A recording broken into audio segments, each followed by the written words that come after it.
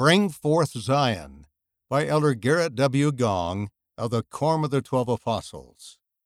As Latter-day Saints blessed with the restored gospel, we are called to strengthen the church and build Zion. Throughout history, the Lord's people have sought to bring forth a gospel society where He can dwell.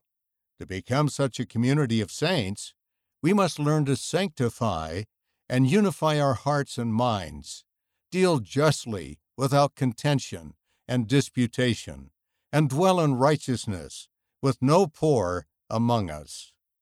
For example, after John and Maria Linford joined the Church of Jesus Christ of Latter-day Saints in Gravely, England in 1842, John became president of the local branch.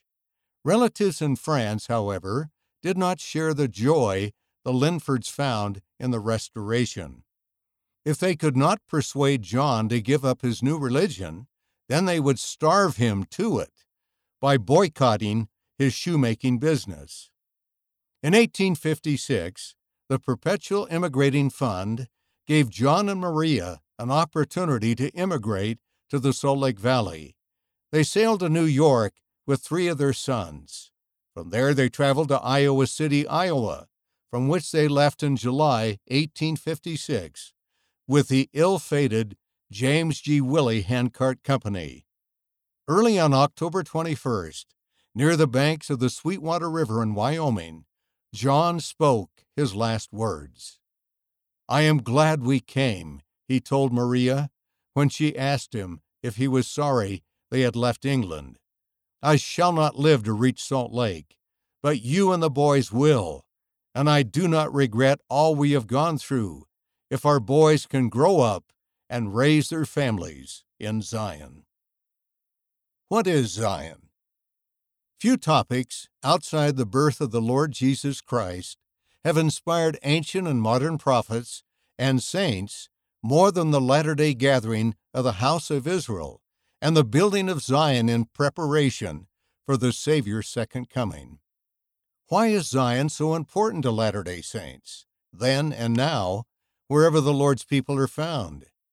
Elder Bruce R. McConkie, 1915 through 1985, of the Quorum of the 12 Apostles declared, "From the day of Adam to the present moment, whenever the Lord has had a people of His own, whenever there has been those who have hearkened to His voice and kept His commandments, whenever His saints have served Him with full purpose of heart, there has been Zion."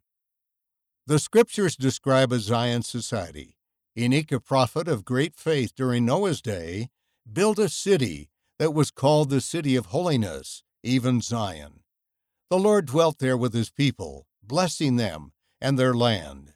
The Lord said unto Enoch, "Behold, I am God, man of holiness is my name."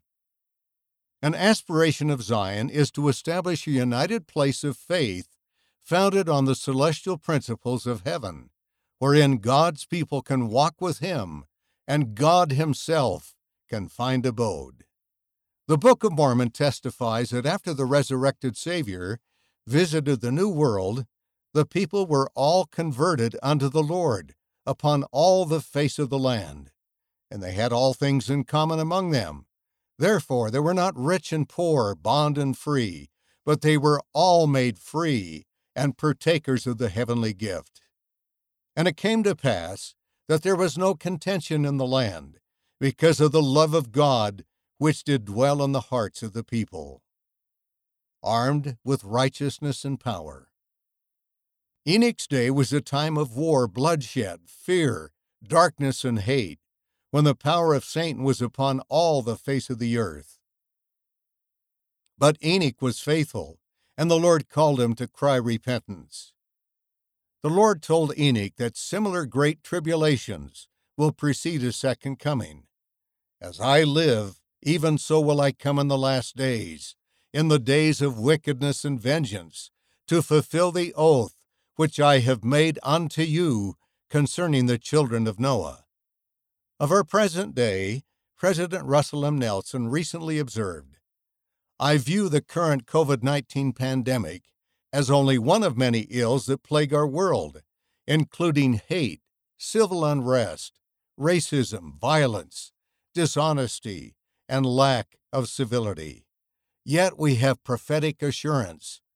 President Nelson has also said, "We live in the day that our forefathers have awaited with anxious expectation.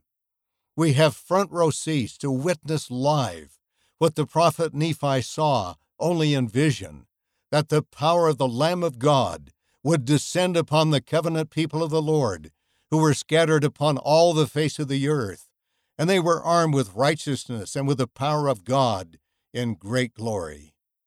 You, my brothers and sisters, are among those men, women, and children whom Nephi saw. The invitation to gather and bless those on both sides of the veil, build Zion, and prepare the world for our Savior's second coming includes each of us. Of all the people who have ever lived on planet Earth, said President Nelson, we are the ones who get to participate in this final, great gathering event. How do we get there? As Latter-day Saints blessed with the restored gospel, we are called to labor in the Lord's vineyard and to build up His church and to bring forth Zion. That work requires love, unity, faith, service, sacrifice, and obedience. When people love God with all their hearts and righteously strive to become like Him, there is less strife and contention in society. There is more unity, said Elder Quentin L. Cook of the Quorum of the 12 Apostles. He added, unity is a broad, comprehensive term, but most certainly exemplifies the first and second great commandments to love God and to love our fellow man. It denotes a Zion people whose hearts and minds are knit together in unity. With that love and unity, we exercise faith to draw upon our Savior's atonement, which can transform us as we purify our hearts and lives. We gather those willing to come unto the Lord in righteousness. Through sacred ordinances and celestial principles, we invite the power of godliness into our lives. Consecrated by covenant, belonging with God and each other, we build Zion and prepare for the second coming. Charity is the pure love of Christ, said President Henry B. Eyring, second counselor in the First Presidency. And it is faith in Him and the full effects of His infinite atonement that will qualify you and those you love and serve for the supernal gift to live and that sociality of a long looked-for and promised Zion. Prepare for the days to come. Modern prophets teach us that coming unto the Savior is a matter of individual commitment, not physical location. In the early days of the church, conversion often meant immigration as well. President Nelson has explained. But now the gathering takes place in each nation. The Lord has decreed the establishment of Zion in each realm where He has given His saints their birth and nationality. As we embrace the challenge and blessings of building Zion in our families, branches, wards, stakes, and communities, we look with John and Maria Linford toward the day when our children and grandchildren can grow up and raise their families in Zion among every nation, kindred, and tongue. As we seek first the Lord and His righteousness, we pray that His kingdom may go forth upon the earth, that the inhabitants thereof may receive it, and be prepared for the days to come, in the which the Son of Man shall come down in heaven, clothed in the brightness of His glory, to meet the kingdom of God, which is set up on the earth. Read by David Shaw.